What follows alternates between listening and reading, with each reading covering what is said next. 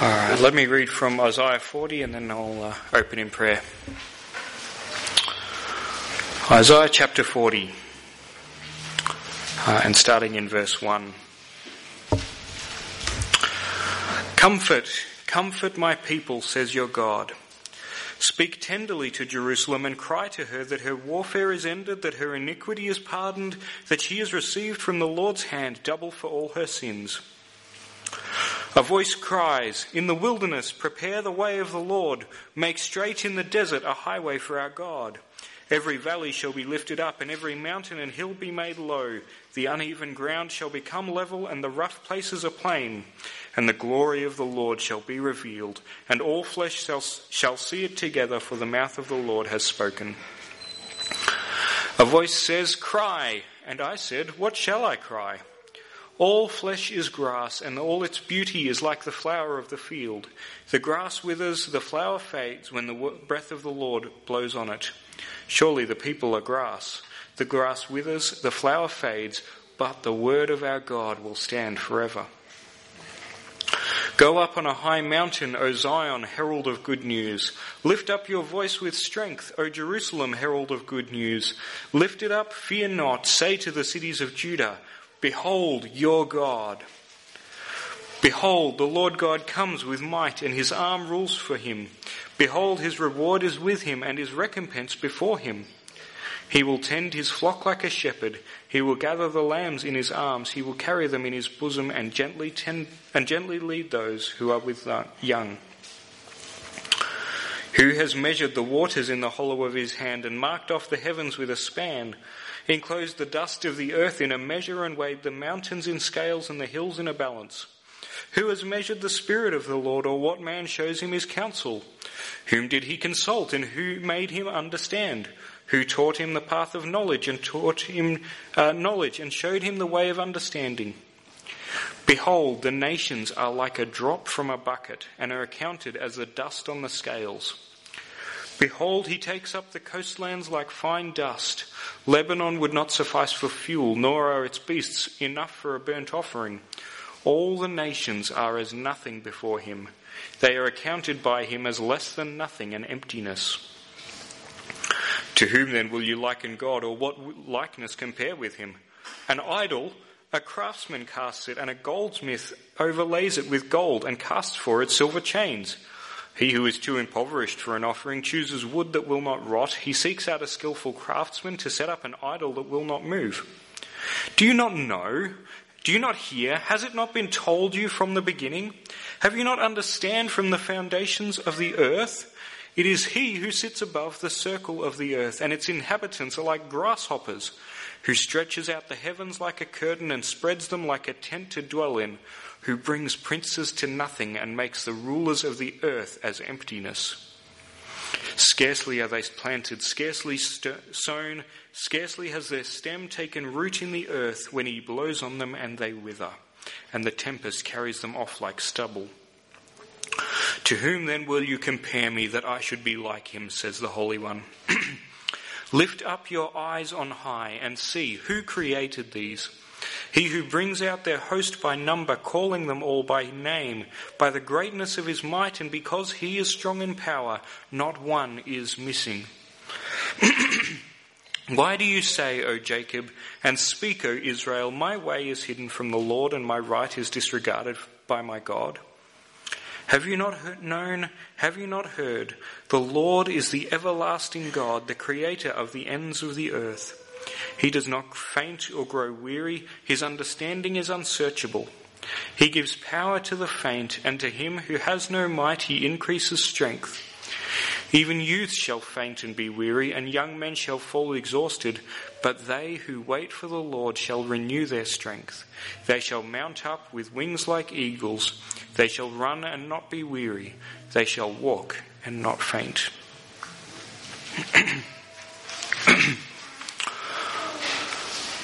Lord God, we thank you for the comfort that you have for us. As this verse says, Lord, comfort my people. Lord, I pray that as I speak this morning, that you would speak through me and comfort these your people, that they would see who you are and be comforted by the gospel and by the grace that you have shown us in Jesus. Pray these things in Jesus' name. Amen. Excuse me. I want to start this morning by talking about living on the moon. I guess it's kind of a staple of science fiction, isn't it, that there's sort of a permanent human colony or base living on the moon. Even something that you hear periodically that big space agencies of the world talk about wanting to make a base on the moon. Now, I don't know whether that's a good idea or not. I think there's probably arguments to go either ways, and it's got very little to do with me anyway. But it strikes me that if you think about living on the moon, no matter how long you live there, surely it can't ever really feel like home. I mean, how could it when there's no atmosphere for you to breathe or no source of water? Thanks, Hans. Source of water. Source of water.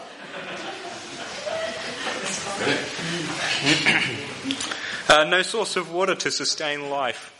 No food that hasn't come from Earth. Like, how could you have a home in this place that's so contrary to supporting human life?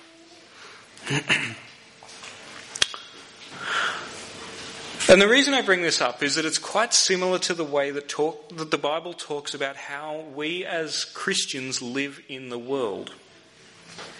We live here in this world permanently for life, of course, but it's not our home. Spiritually speaking, we live on a planet that's not sustainable, that doesn't sustain life. Our spiritual food comes from heaven, doesn't it? In Jesus, our bread of life. Our spiritual nourishment doesn't originate here on earth. Spiritually speaking, you could say the atmosphere of this earth is trying to kill us. If you're talking about the cultural, spiritual atmosphere of this world, it's got no oxygen. It's not going to sustain life. It's suffocating the spiritual life out of us, if that were possible. This world is not our home. We don't belong here. The Bible uses the language of strangers or aliens or exiles on the earth. In fact, in 1 Peter 1 and 2, Peter uses that exact terminology 3 times. He says, "You are strangers, exiles, foreigners on earth, chosen by God to live as foreigners in a world that can't support spiritual life." If you're a Christian this morning, that's who you are. That's who you are in this world. You are an exile. You are loved and chosen by God. You are destined to live with Him and glorify Him forever. And you are an exile a long way from your heavenly home. And you can't go home in this life.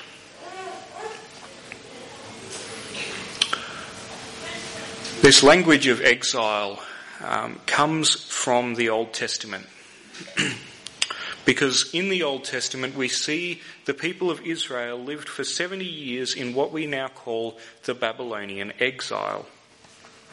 They were exiled from their land and taken off to Babylon, a pagan city which basically sought to snuff out their worship of the true God. That exile is the background which gives us this chapter in Isaiah. In fact, the rest of Isaiah from here on. Steve last week gave us an overview of Isaiah 1 to 39, and you might remember that ended with the prophecy at the end of chapter 39, Isaiah said, "You guys are going to go off into exile in Babylon." And so from here on out in the book of Isaiah, that Babylonian exile is taken as a sort of foregone conclusion. And Isaiah now shifts his attention from his own day to talking to these people in exile. And he addresses the question of, what does it mean for us as God's people in exile? What should we believe about God, about ourselves, about our place in the world if we're called by God to live in a place that we don't belong? And so starting here in verse 1 of chapter 40, God told Isaiah to give his people a word of comfort and hope while they were in exile.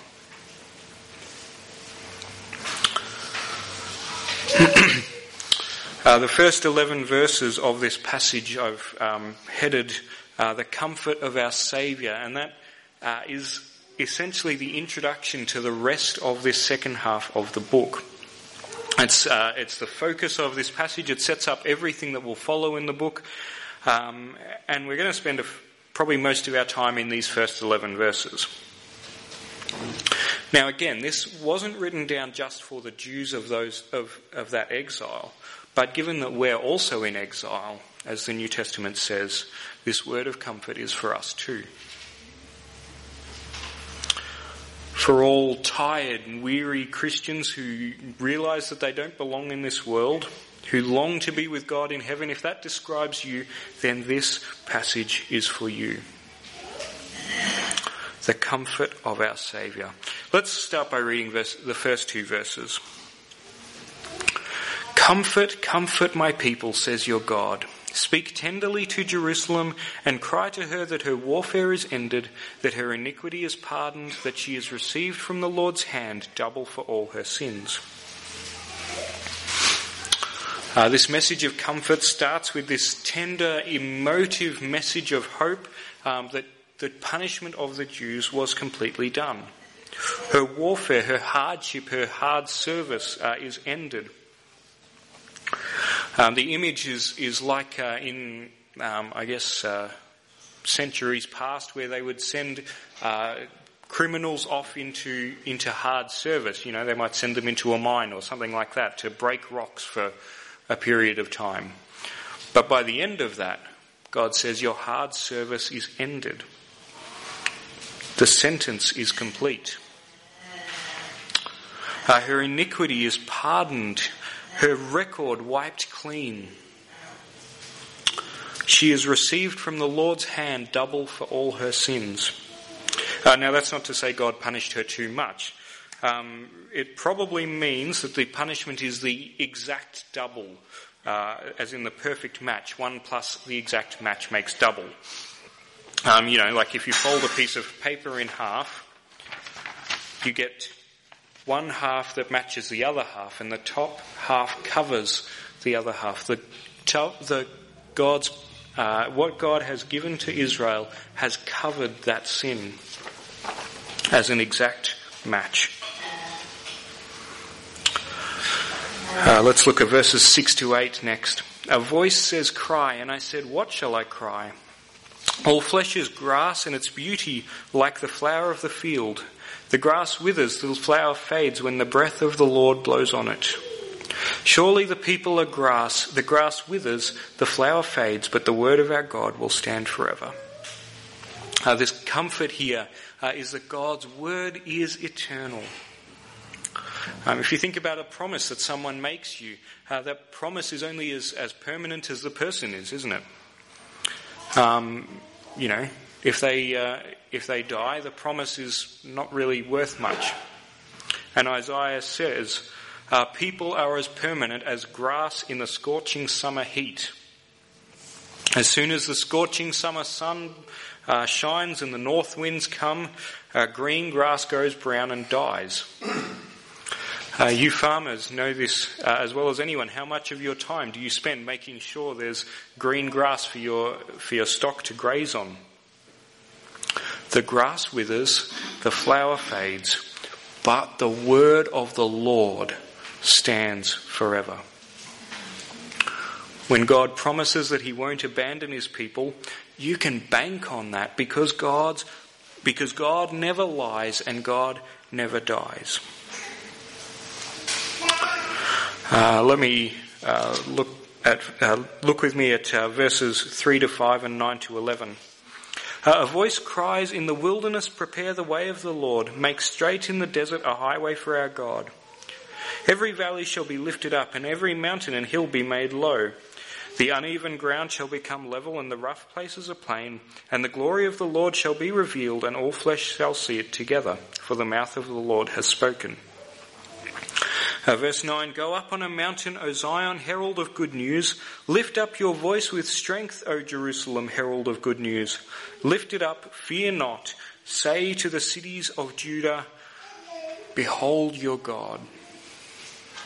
And this grand preparation taking place as the excitement builds in these verses.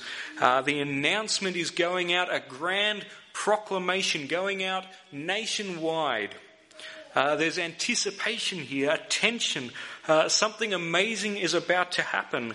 And what is it that's about to happen? Isaiah says, behold your God.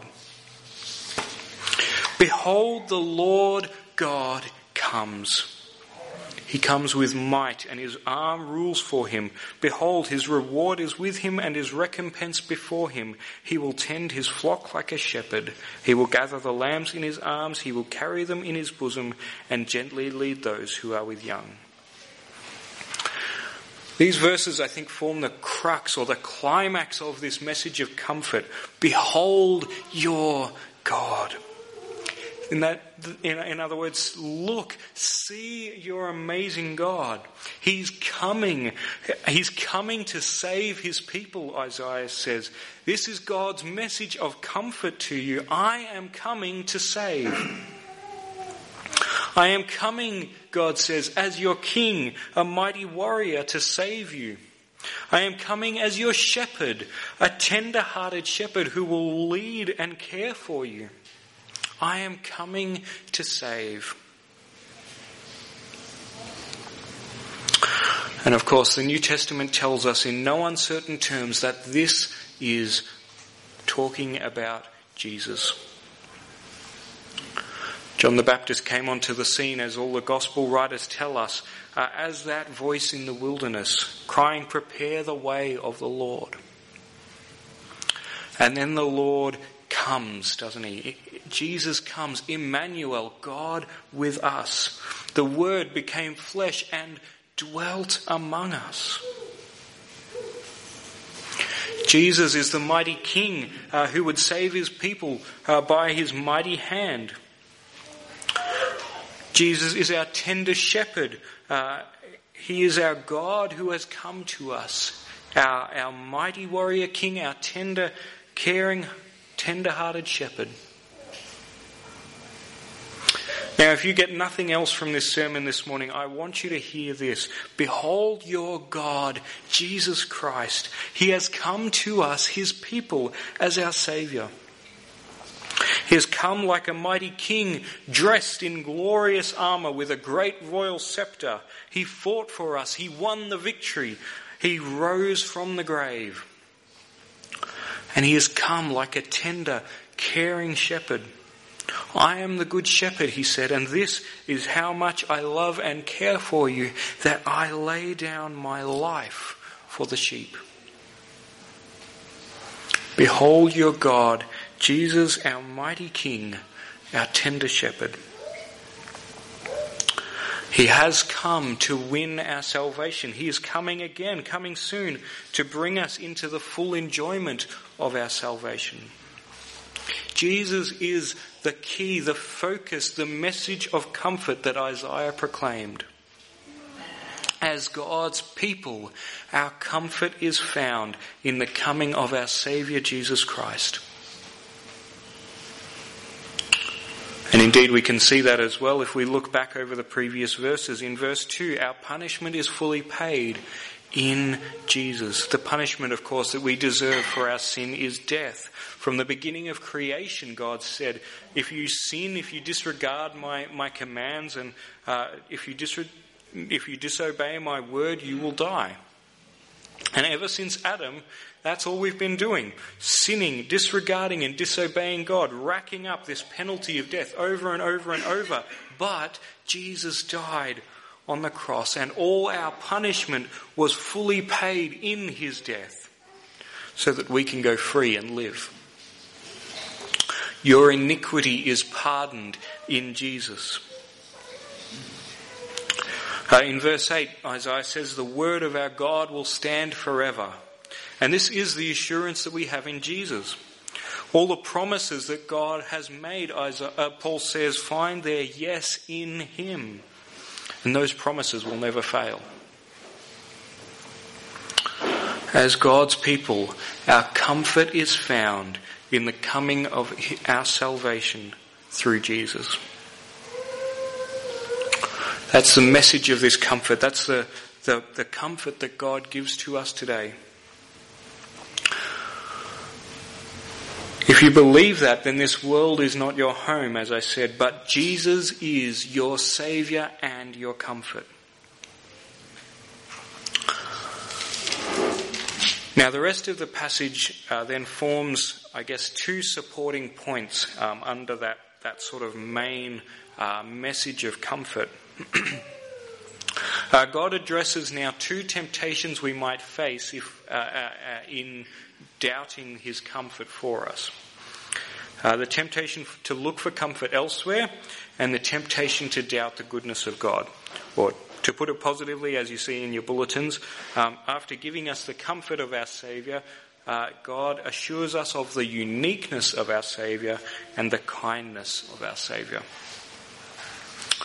Alright, so let's look at the uniqueness of our Saviour, verses 12 to 26. The point here, I guess, is that we have nothing to gain and really everything to lose if we look for comfort and salvation and hope anywhere else other than in Jesus. To make that point, God raises up a series of things that we might be tempted to look to or to fear more than God. So in verses 12 to 14, the point is the focus is on God. The focus is on great people. Could any sort of person be a match for God? Well, God says, consider this.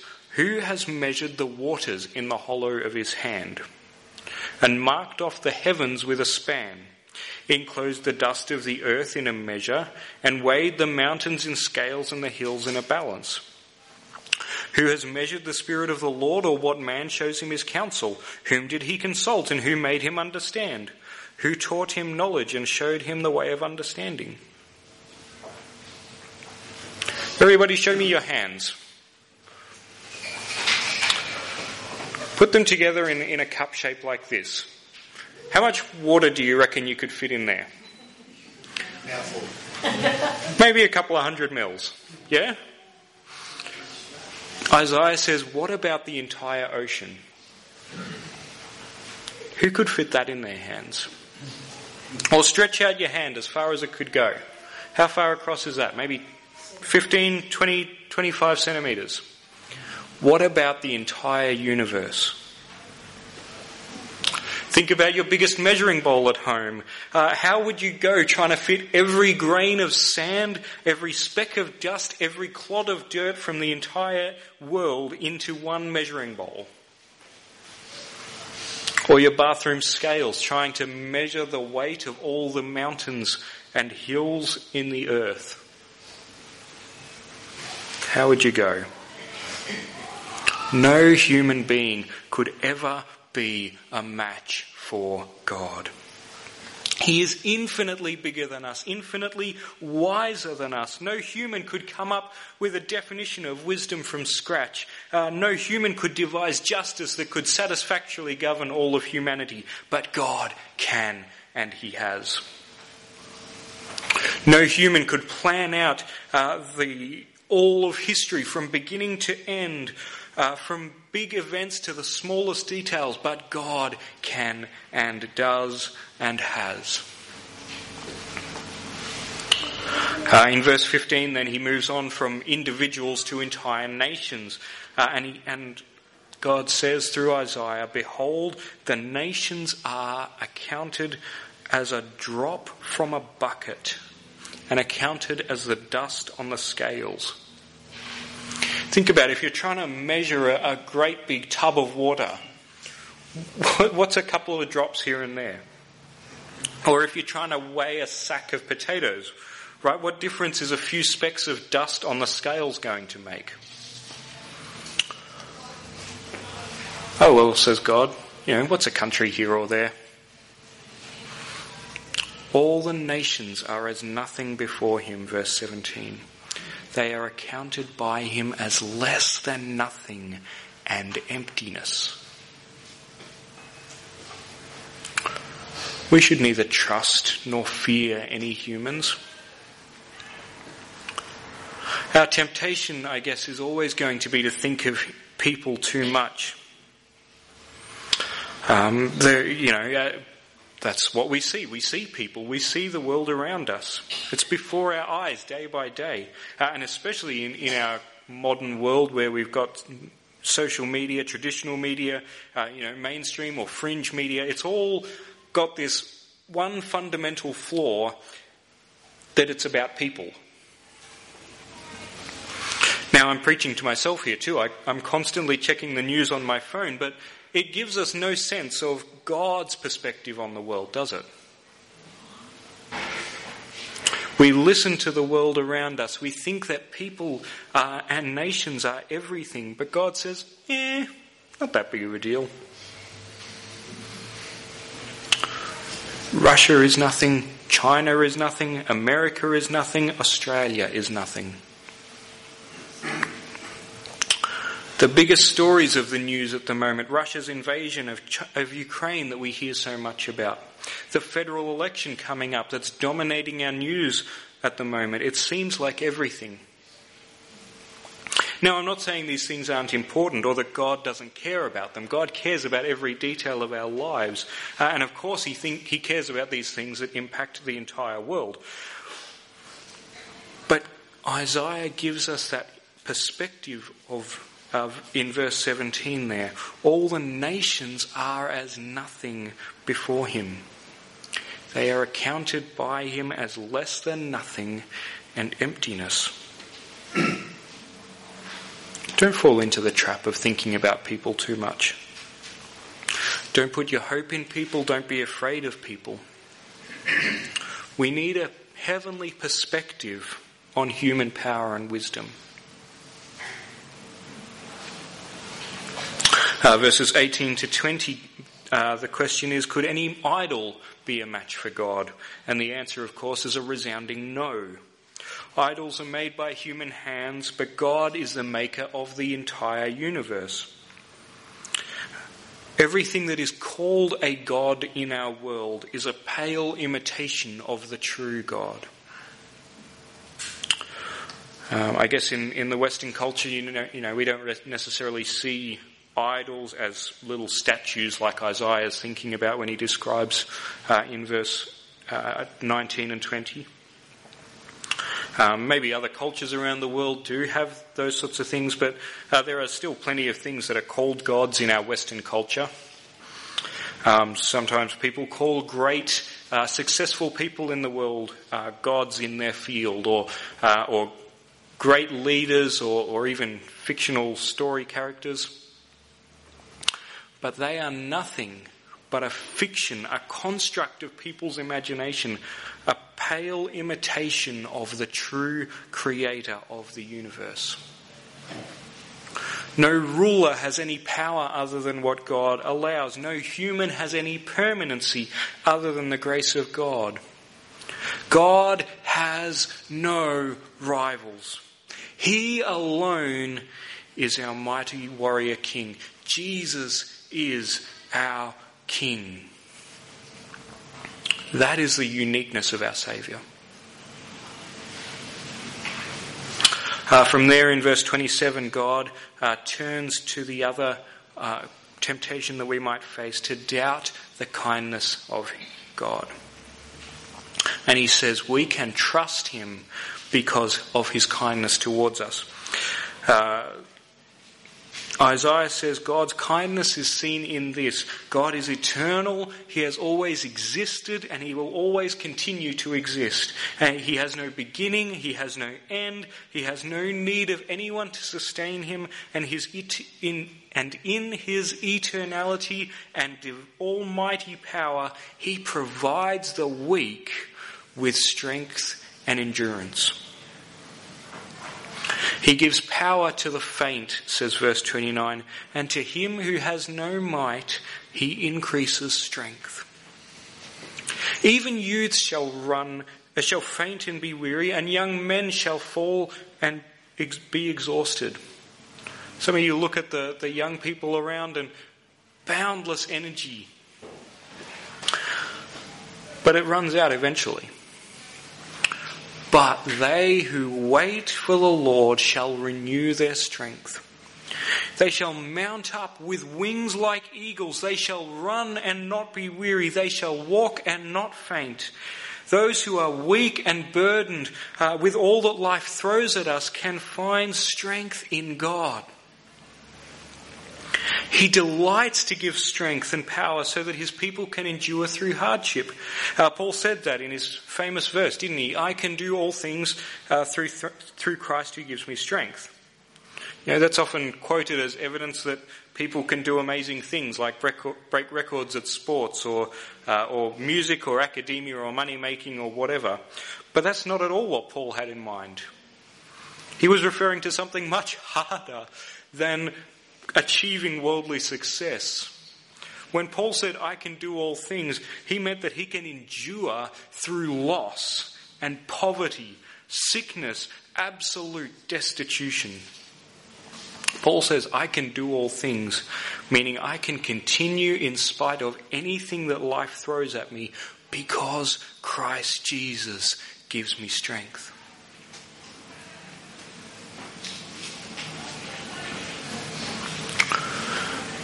Now, I wonder if you really feel that that's true. I think most Christians don't really feel like they experience that. I certainly don't feel like I experience that all the time. I know the temptation to doubt that. And if you look at verse 27 there, you'll see that the Jews that Isaiah was speaking to didn't really feel like they experienced that either.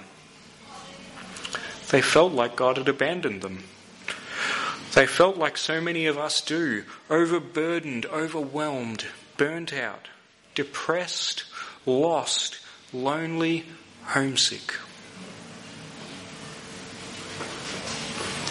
They would have been just like you and I, overworked employees, struggling with unreasonable demands, exhausted mothers, drained by the constant and ever-changing pressures of raising kids. Overwhelmed fathers trying to carry the weight of the world on their shoulders. Burned out ministry leaders feeling like they have to do it all and yet feeling like they are achieving nothing. Utterly spent, our elderly citizens wondering why on earth God hasn't called them home yet.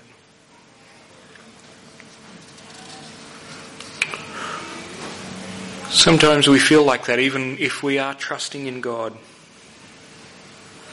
Now, there are plenty of reasons why you might feel that way, and a lot of them have to do with trusting in the wrong things. But even if you are trusting in God, you may feel overwhelmed and burnt out. And if you feel that way, it's not necessarily because you're trusting in the wrong things or doing something wrong. It's certainly not because God's promises aren't true. Feeling overwhelmed, overburdened, burnt out, depressed, lost, lonely and homesick are all things that Christians feel.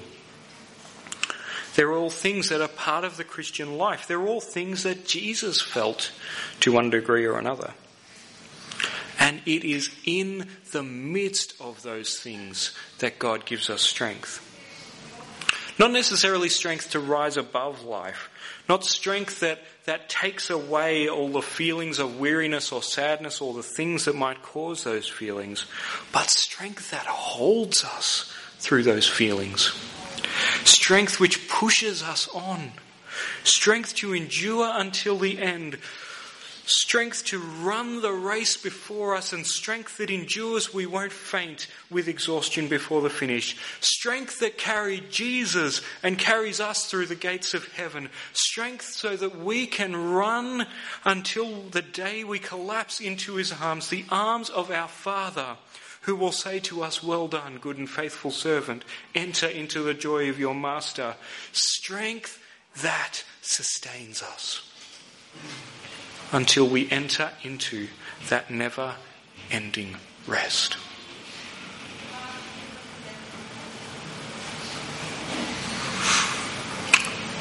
The operative word there in verse 31 is wait. Wait for the Lord. Strength doesn't come in the way that we want. Rest doesn't come in the time frame that we would like. God calls us to wait and look long term. He will provide the strength that we need to endure, to press on. And after we have endured, he will give us eternal rest. That is the kindness of our Saviour.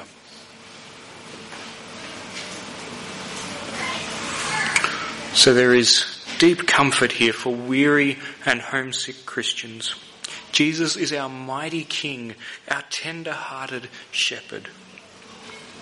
He has paid the penalty for our sin. He has brought the eternal promises of God to us. There is none like him, infinitely great and powerful, endlessly tender-hearted and caring. O Christian brother, sister, exile, loved and chosen by God, hear the comforting words that he is speaking to you. Behold your God, your Saviour, your King, your Shepherd, Jesus Christ. Let's pray to him. Lord God, you are our comfort and our hope and our help in this life. Lord, we look to you as we journey on in this world where we are pilgrims, as we run the race that you have set before us. Lord, we thank you for the words of Isaiah that you spoke to your people, that you loved us enough to send these words of comfort to us. And not just to send words of comfort, Lord, but to come yourself as our Saviour and our King and our Shepherd, to mightily and tenderly help and care for us.